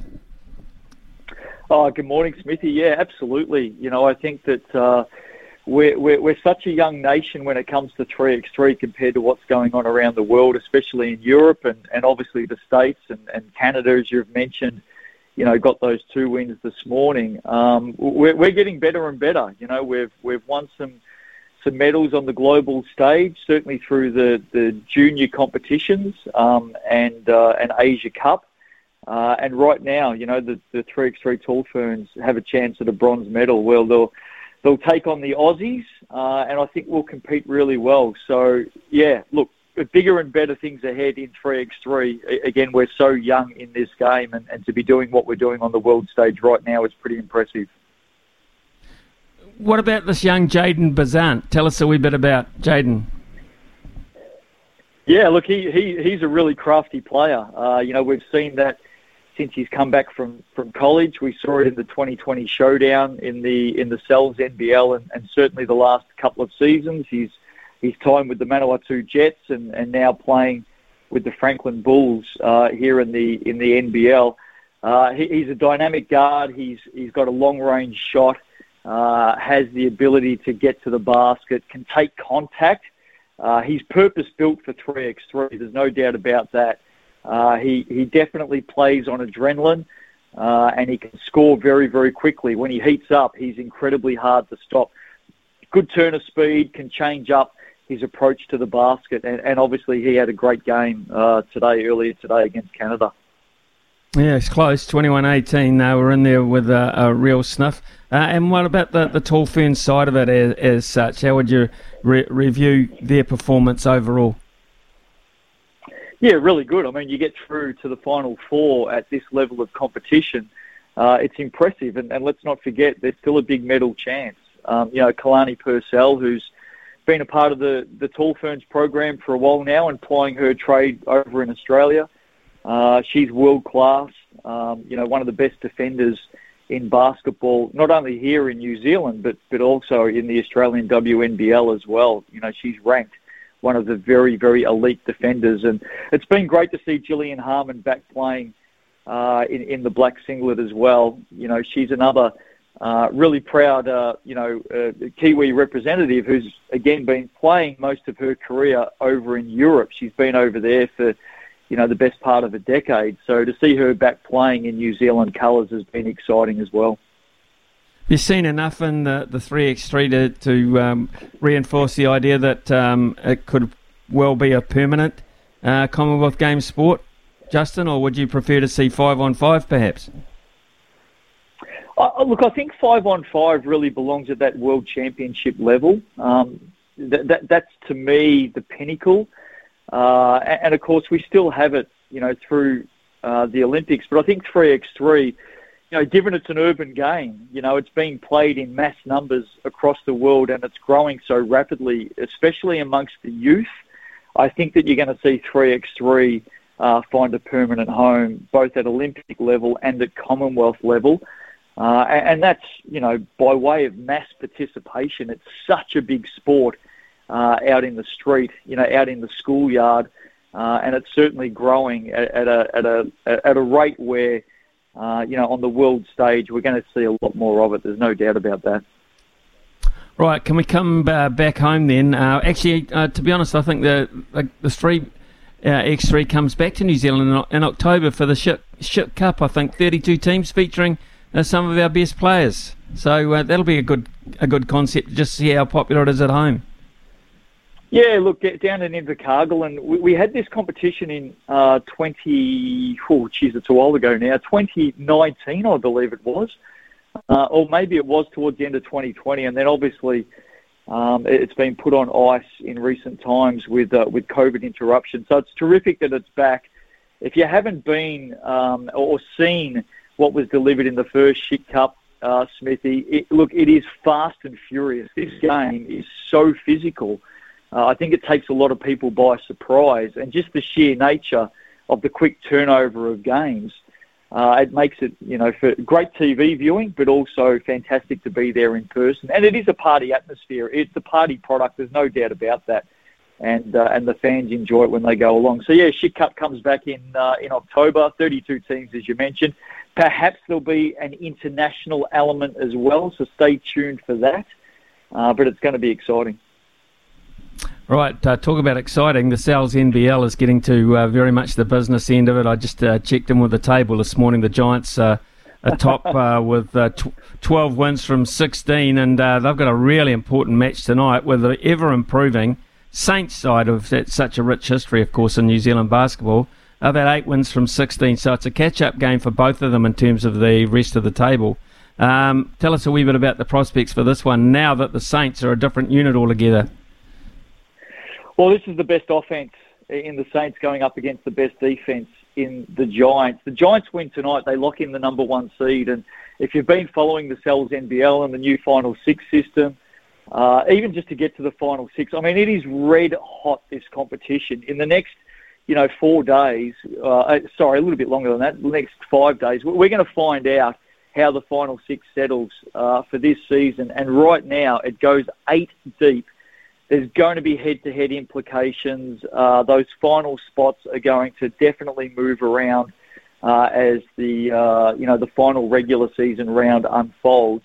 But tonight's game is going to tell us a lot. It's going to tell us whether the Saints are genuine. We know they're on a run. We know they're storming home. We know they are loaded with talent. But we're about to find out whether they are genuine contenders for the title this season. It'll be 4,000 people at TSB Bank Arena in Wellington on a Tuesday night, live coverage on TV. It's going to arguably be, hopefully, the best game of the regular season. There's just so much at play for the Saints and for the Giants. The Giants win tonight. They go in ranked number 1, finish top of the table, That's just amazing stuff when you consider the way the Giants have battled for so many years. Canterbury Rams held the Southland Sharks to just 16 points in the first half on Saturday night before going on to win 106-55, which is probably one of the biggest margins in the Sal's NBL that I can recall this year. Coach Judd Flavel has endured an up-and-down season with the Rams, and they face the Hawks next time round. Now, the Hawks are currently sitting fourth, equal 9 from 17. How do you see this one going? Yeah, well, first and foremost, it's probably the most disappointing game I've seen from the Sharks in the last few years, and that one really stung. But the story out of it is about the Rams, because if the Rams can beat the Hawks this Saturday, both teams will finish on 9-9. If you look at the head-to-head, the Hawks currently hold a plus 2-point advantage. So the Rams win by 3 or more, they get head-to-head on the Hawks. But the way things are looking, we could have 3-4 teams that end up on 9 wins apiece. Or if results go the other way, we could end up with 3 or 4 teams on 10 wins apiece. That's how tight it is. The mini ladder and the way that it works is going to be a lot of fun as the mathematicians sit down on Sunday and try and work it all out. Well, the Taranaki Airs, as they're currently known, the first Taranaki basketball franchise, entered the league back in 1985 as the New Plymouth Bulls. They've never won it, Justin. They have never won it. If they're going to, they're a chance this time around, because Trent Adam seems to have the side peaking at the right end of the season. Oh, this is the success story of the season, Smithy. I mean, if you love your basketball and you love the fairy tale and the dream that goes with it, these guys are dreaming big. I spoke to Aaron Bailey-Noel before Friday's game in Franklin last week, and he said the place is just buzzing. The whole city, New Plymouth, the Taranaki region, everyone's talking basketball. They play this Thursday night against the Giants. If the Giants lose to the Saints tonight and the Airs beat the Giants on Thursday night, the Airs will go in ranked number 1.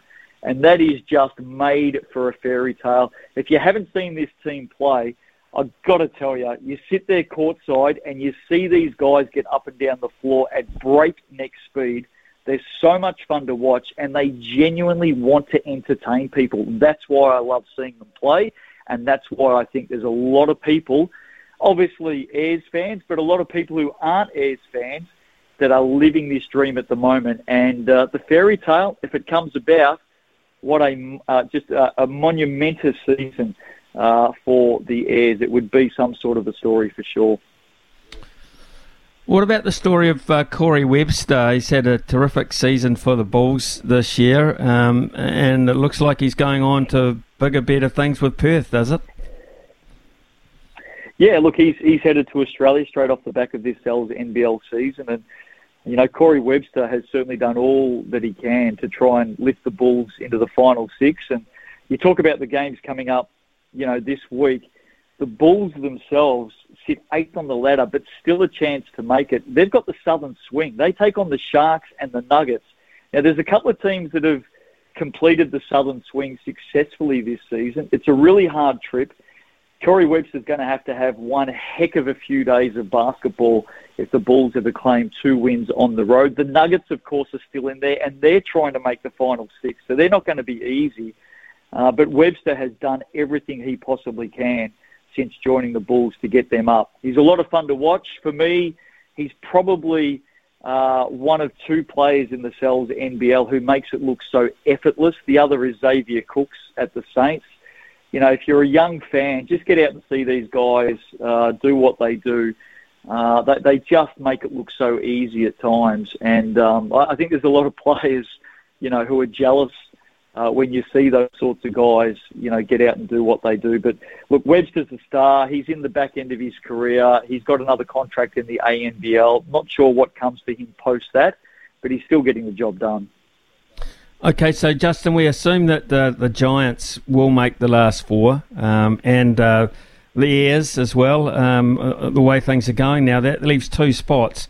As we look at the table now, we're looking at the Tuatara and their inaugural season under that franchise name. The Bayhawks, the Nuggets floating around with the Saints and the Rams. Can you finalise those last 2 spots? Oh, look, it's a great question. It's $1 million question. What a competition it's been. Everyone is talking about just how close, the Cells NBL is this season. The Giants are locked in. The Airs are locked in. The Tuatara are locked in. Certainly the Airs and Giants can move positions in those top two, depending on what happens tonight here in Wellington and on Thursday night in New Plymouth. If the Hawks beat the Rams, they're there. They're safe. The Rams have to win. They've got to get it by 3+. It's going to go down to a mini ladder. But the Hawks win, they're safe. If the Nuggets win, they're safe. The Saints have to win both for me to get in. One may not be enough. Again, it'll come down to that mini ladder. The pressure right now is on the Rams. They must defeat the Hawks if there's any chance. And the Bulls are the long outsiders at the moment. They've got to get both wins, and hopefully a few other things go their way. So, look, it's anyone's guess. It's been that sort of a season. And then when all that's said and done, we've then got the final six. And if anyone right now can tell me who's going to win the 2022 championship in the Cells NBL, you're a genius. I think we can probably tell you who's going to win the inaugural season of Toi'i. If we look at the table at this point, do you see it changing from the fact that the northern side have completely dominated, 18 points. Next is the mid-northern, so the power seems to be up north in women's basketball this time around anyway, Justin. Yeah, look, they've had a wonderful season, the Kahu, haven't they? Unbeaten at the moment. The Queens really put on their best performance a couple of days ago against the Puakai. That was a really stirring win, and one that says that, if there's a team that can continue to get better as the season goes on, it's the Queens for me. And, they've still got to play the Kahu another couple of times. So let's see how that pans out in the next couple of weeks. But right now, Kahu look good. Hoi Hoa look like they're going to miss the playoffs. And as you well know, you do get to that playoff situation. It's a Final Four in the Toi'i, which means semi-finals on the Friday night, 1v4, 2v3. Two winners go through to the grand final on the Saturday night in Nelson. The Final Four is going to be played. Looking forward to that. You get to that stage, anything can happen. Kahu have had a great season, but we've definitely seen many teams in many sports over the years have a great season. You get to that final stage, and of course they come unstuck. So, let's see what happens. Good news for SENZ listeners that all 6 games over the finals playoffs will be broadcast here on SENZ. And, of course, also Hoopheads tomorrow night with Justin and Casey. Frank, what have you got up your sleeve? I guess a review of tonight's big clash, and what else? Yeah, there'll definitely be a lot to talk about. You can never stop Casey from talking, so it's going to be a bit of fun tomorrow night.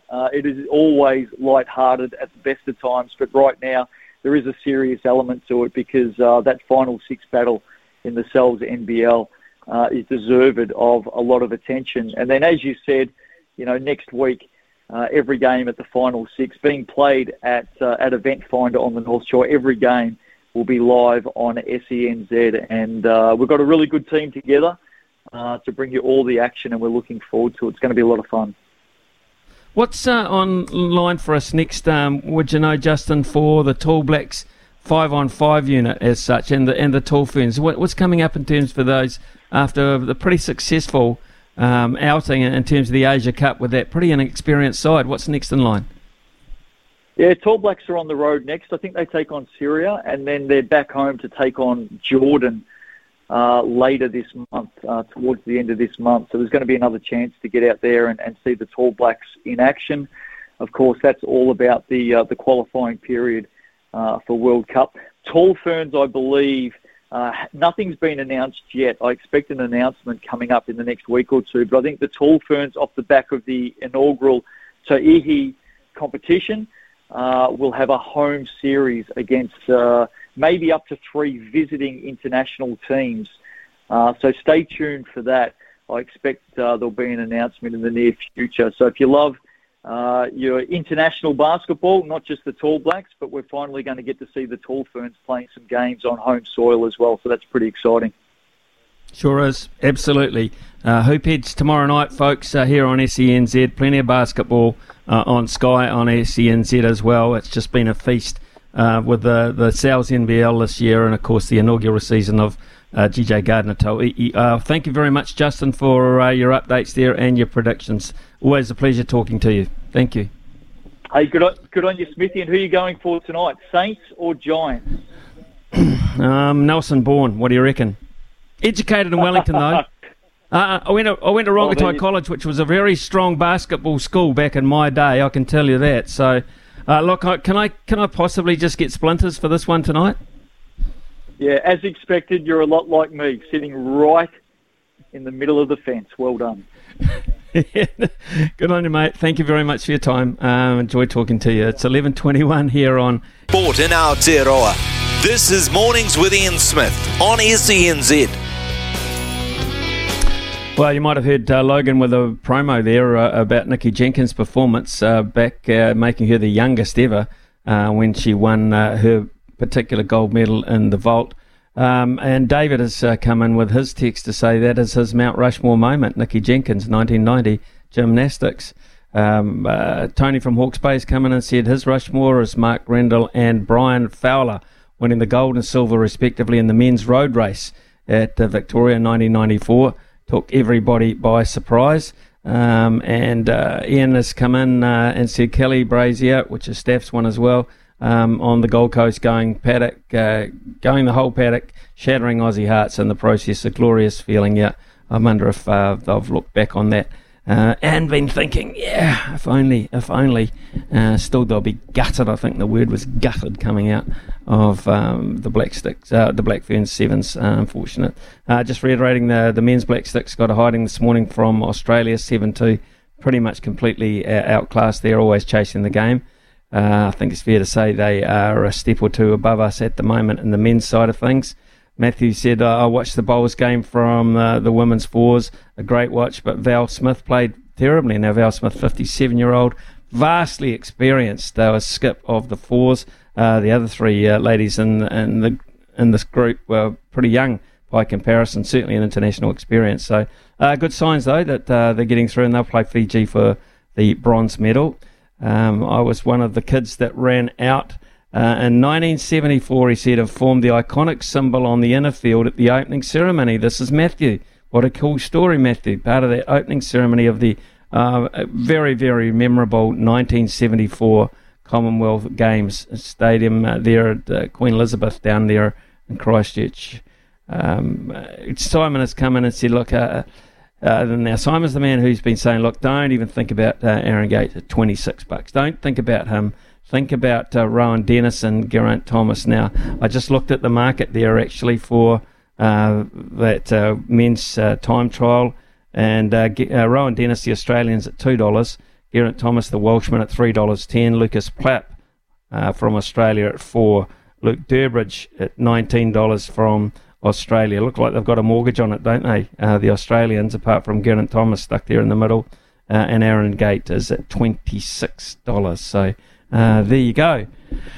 We shall have time now, I think, for the news with Araha. And then, of course, I think we'll have a bit of the old Stump Smithy, shall we? A bit of the Stump Smithy, $50 up for grabs from the TAB today. So get on the phones at 0800 150 811. 0800 150 811. It's news time. Ian Smith's had a good match here. Stumped by Smithy. Ian Smith really is top class at his job. And how top class have our athletes been, Smithy, at the Com Games? It's been so exciting to watch. We're only 4 days into it. We've got a whole bunch more of it ahead of us, mate. And we also have Stumped, of course, this morning. Up for grabs today is a $50 TAB bonus bet. Joining us at the crease, we have Terry from Auckland coming in. Come in, mate. How's it going? Yeah, good. How are you good, liking your Terry. chances against Smithy? Might depend on these categories. Might well depend on the categories, Terry, but what about what's been your highlights so far in the Commonwealth Games? Oh, I think that's cycling for sure. Always entertaining, and yeah, it's been what I've enjoyed the most, I think. Yeah, I think they're amazing, absolutely amazing. What I do hope is that it means that there'll be more velodromes around the country at some point, but it's how quickly we forget about some of these performances. Anyway, let's get stuck into it. The categories today, Logan, are... Yeah, very good point there, Smithy. Due to how amazing things have been going, I'm sticking with one category here, a bit like the other day with a good friend of the show, Zaid. Commonwealth Games. Gentlemen, testing your knowledge here. Let's go. Good luck to you. All right, Terry, first question for you. If Australia, England and New Zealand sit first, second and third in the medal tally, where is Canada on the table for the Birmingham Games after day 4? South Africa and Scotland. They're all right there. I'd have to say, I think they're in 4th. I know they got more medals than us overall. I think they're 4th on the points by goals. Just a couple of chips down the wicket, right in the slot, and away it goes. Yep, 4th is correct, Smithy. 6 goals, 11 silver, and 16 bronze. Was that going to be your answer? Well, it was, because I checked the medal table just before with Smithy's medal table, you see, so I know exactly where Canada was. So that was going to be a given for me, and unfortunately Terry snuffed that one out.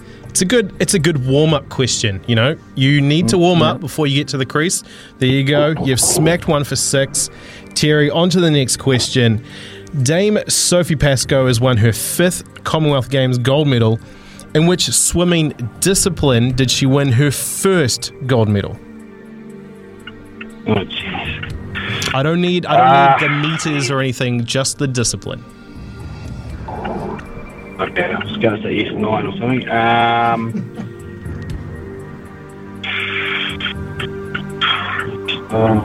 Sophie Pascoe. I'm going to have to say freestyle. One of the worst things I have ever seen done on a cricket field. Freestyle's probably the go-to guess there, Smithy. Over to you. I'm going to go butterfly. One of the worst things I have ever seen done on a cricket field. The answer I was looking for was the breaststroke, the 100-metre SB9 breaststroke. So you're still in line there, Terry, for a potential $50 TAB bonus bet. Last question, and I think this actually came up earlier in our chat with Dave Worsley. Aussie rules football was a demonstration sport at the 1982 Commonwealth Games, but was never included in the main program. Which city hosted that year? 1982 was in Brisbane. Just a couple of chips down the wicket, right in the slot, and away it goes. Yeah, mate. That is correct. You'd think, hey, maybe the home of Aussie rules, Melbourne, but no, Brisbane is the correct answer. Smithy? Well, they've got a very good AFL team up in Brisbane, at least one good one. The Brisbane Lions have always been very good and well supported. So I wouldn't be too phased about that, because I don't ever see it being a part of the Commonwealth Games full time, though. I mean, honestly, the Commonwealth Games doesn't have to be global, but it has to be more than one place, surely. Congratulations, Terry. Congratulations, Terry, on winning this morning. Stay on the line, and Brian will get your details, and we'll get that money to you as soon as we possibly can. It is 11:36 here on SENZ. We'll be back with Mount Rushmore very shortly.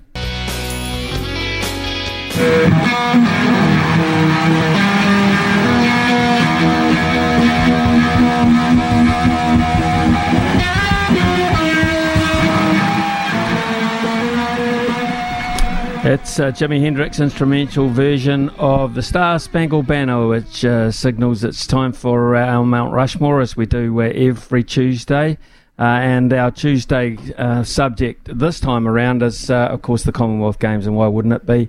Had a number of texts that have come in on your favourites. Now it's the turn of myself and Logan Swinkles. We've got some great clips to play as well in the next few minutes as we just look back on those highlights as well. But one, unfortunately, we haven't got a clip for is my number 4, and it's quite unusual. I would have thought we'd have had any number of clips of this fantastic young lady. and that is Sarah Ulmer. Sarah Ulmer, of course, is the Queen, or was the Queen back there around about 2002, 2004, in fact, as early as 1998, the Queen of individual pursuit. And she set all sorts of records, winning medals all along the way. She won the 3 kilometre individual pursuit at the 2004 Olympic Games, setting a world record in the process. She was an absolute flyer, and I chose her performance in Manchester when she won the gold medal back in 2002 as the reason why I've put her in my top 4, Logan. Sarah Ulmer, absolutely queen of the track. Brilliant. Oh, yeah. And Sarah Ulmer is a hard one for me to leave out, to be honest, because, I mean, when she was competing, she was really inspirational. And it was at that time when I was growing up, a very impressionable young Kiwi. Another great New Zealander that competed at the Commonwealth Games that left an impression on me. We all remember 1998, the Kuala Lumpur Commonwealth Games, just the heat. The heat was the big storyline all throughout, the humidity. And, I mean, this isn't the highlight, but the highlight is how he bounced back from that. We remember Craig Barrett collapsing when he was leading the 500-kilometre walk, the race walker. And then he came back from that, Smithy, in 2002 to get silver. So for me, the fact that he came back from something like that and then still achieved 4 years later, I have to put him on my Mount Rushmore. He's just really inspirational. Okay, Craig Barrett. In fact, I think it might have been the 50k walk. If it was the 500k walk, I think every one of us would have. Did I say 500? Yeah, I meant 50. to be perfectly honest, yeah, Craig Barrett. I remember those pictures. It was like painful. It was like very, very painful to watch. I mean, you could live it with him. Oh God, it was absolutely tough. Anyway, let's move on to my number 3. Now, this bloke. He unfortunately has passed away, this bloke, but it was one of the great sights ever at the Commonwealth Games. Super heavyweight lifter Graham May. He won the gold back in 1974, but it wasn't without drama. Brilliant.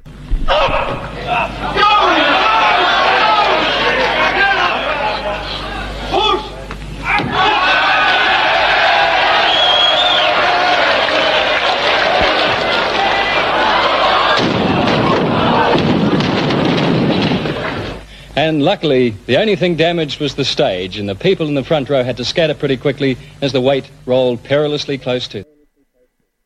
Yeah, that was Graham May.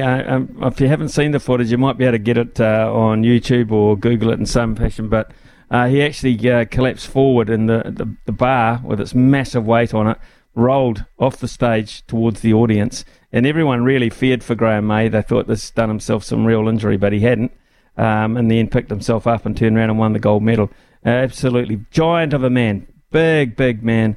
Passed away at a very early age, to be fair. But Graham May, the vision of that, I'll never forget, ever. Wow, yeah. And then speaking of memorable moments in the Commonwealth Games, Smithy, I'm going back to, well, this is 1998, a gold medal moment for New Zealand. It was actually New Zealand's first gold medal of those games, and it was the first time that rugby sevens was in the Commonwealth Games. I'm just going to play this clip, and then I'm going to rattle off the names because, my God, it is a who's who of New Zealand rugby greats. I'm pretty elated, actually. It's good to finally win something. I just can't really describe it. It's just awesome. Ready to make a tackle, and he missed it in. Caleb Ralph has scored it. That's our 100th gold in Commonwealth Games. I mean, that's our first gold here and our 100th of all time. That's fantastic. That was Les Mills, the chef de mission for those Commonwealth Games. The first voice you heard, Smithy, was Christian Cullen. They won that final 21-12 against Fiji. That audio comes courtesy of Peter Williams and One News back in the day. But my gosh, this team, Smithy, Amicio Valance, Bruce Rehana, Caleb Ralph, Christian Cullen, Dallas Seymour, Eric Rush, the late great Joelle Venderi, and also the GOAT, the late great John Olomu, Rico Gear, and Roger Randall. What a team that was. It's power and speed, isn't it? Power and speed when you realise Dallas Seymour was probably the architect of the whole thing. He was He was the guy that was the glue that held it all together. He had a long, really, really long career in sevens, and he was quite inspirational as we were starting to form the game in this country. But you wouldn't get that kind of lineup now, of course, because you either commit yourself to sevens or you commit yourself to 15s, and there's no real room for you to, particularly in the men's side of things anyway, to jump the fence as such, as opposed to some of the Black Ferns women's side who are now back home from the Commonwealth Games bronze medal, or about to be, and will shortly join the World Cup 15 squad for their quest for glory in the Rugby World Cup coming up later in the year. So, yeah, that was, as you say, one hell of a rugby side. So, right, let's get up to my number 2. Well, she was the queen of the pool back then, and she was a local lass too. So she was a real darling, and she set the pool atmosphere alight with this performance, winning the 800 metres back in 1974, and I'm talking about Janie Parkhouse.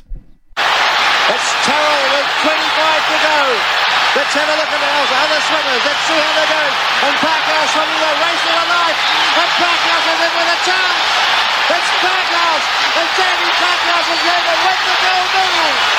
It's Parkhouse all the way. The tournament closed. I think she's done it. Parkhouse has won. Can she believe it? And she's broken 9 minutes. And she's run 8:58.4. What a hero. God almighty, does that not get you going? Gee whiz, Janie Parkhouse set the Commonwealth Games alight there in the pool. Just an absolutely fantastic performance. Lovely, lovely young lady. Presented herself beautifully. Just a great image for the sport back then. Just good story. Really cool story. Yeah, that was really awesome. Another one for my, this is number 2 on my Mount Rushmore, Smithy, of Commonwealth moments for New Zealand. This is the most recent ones, the Gold Coast Games 2018. Black Sticks women winning gold 4-1 against the Aussies. To get there, they had to beat England in a penalty shootout. And just the fact that they had to do it against Australia in Australia just made it that much more sweeter. They've never, ever won gold before in the New Zealand women's hockey team. And it's their 6th match of the campaign. And it's the one that counted the most. They had won gold. The New Zealand women's hockey team, the Black Sticks, and the players and the crowd. And they've taken the game. And we will have a member of that team on the show tomorrow, 10 a.m, Sam Charlton, Smithy. Oh, fantastic. Look forward to that. And Leslie Murdoch there with the call, courtesy of the broadcasting service there. That was probably, I would imagine, TVNZ back in those days. I think one of the last ones that they did. Right, let's get down to number 1 for me. Easy. Very, very easy. Probably the greatest impression I've had away from perhaps rugby and cricket in sport in this country. Simple. I'll just say it. Dick Taylor.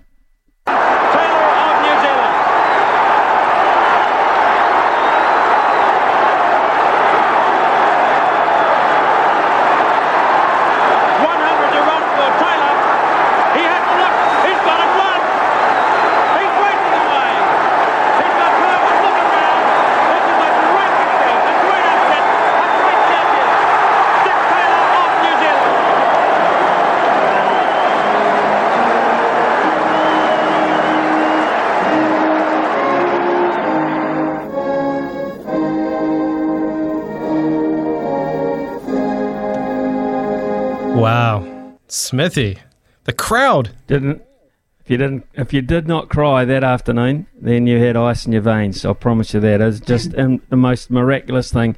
Never expected to win it. Never planned it the day before in the pub with his coach. I did a bit of training before that, I guess. But he planned. He's a great storyteller, actually. And Dick Taylor, if you've ever heard him tell the story of how he won that and how he prepared for that, just with the entrance fee alone. So that was him, the great man, Dick Taylor, back in 1974.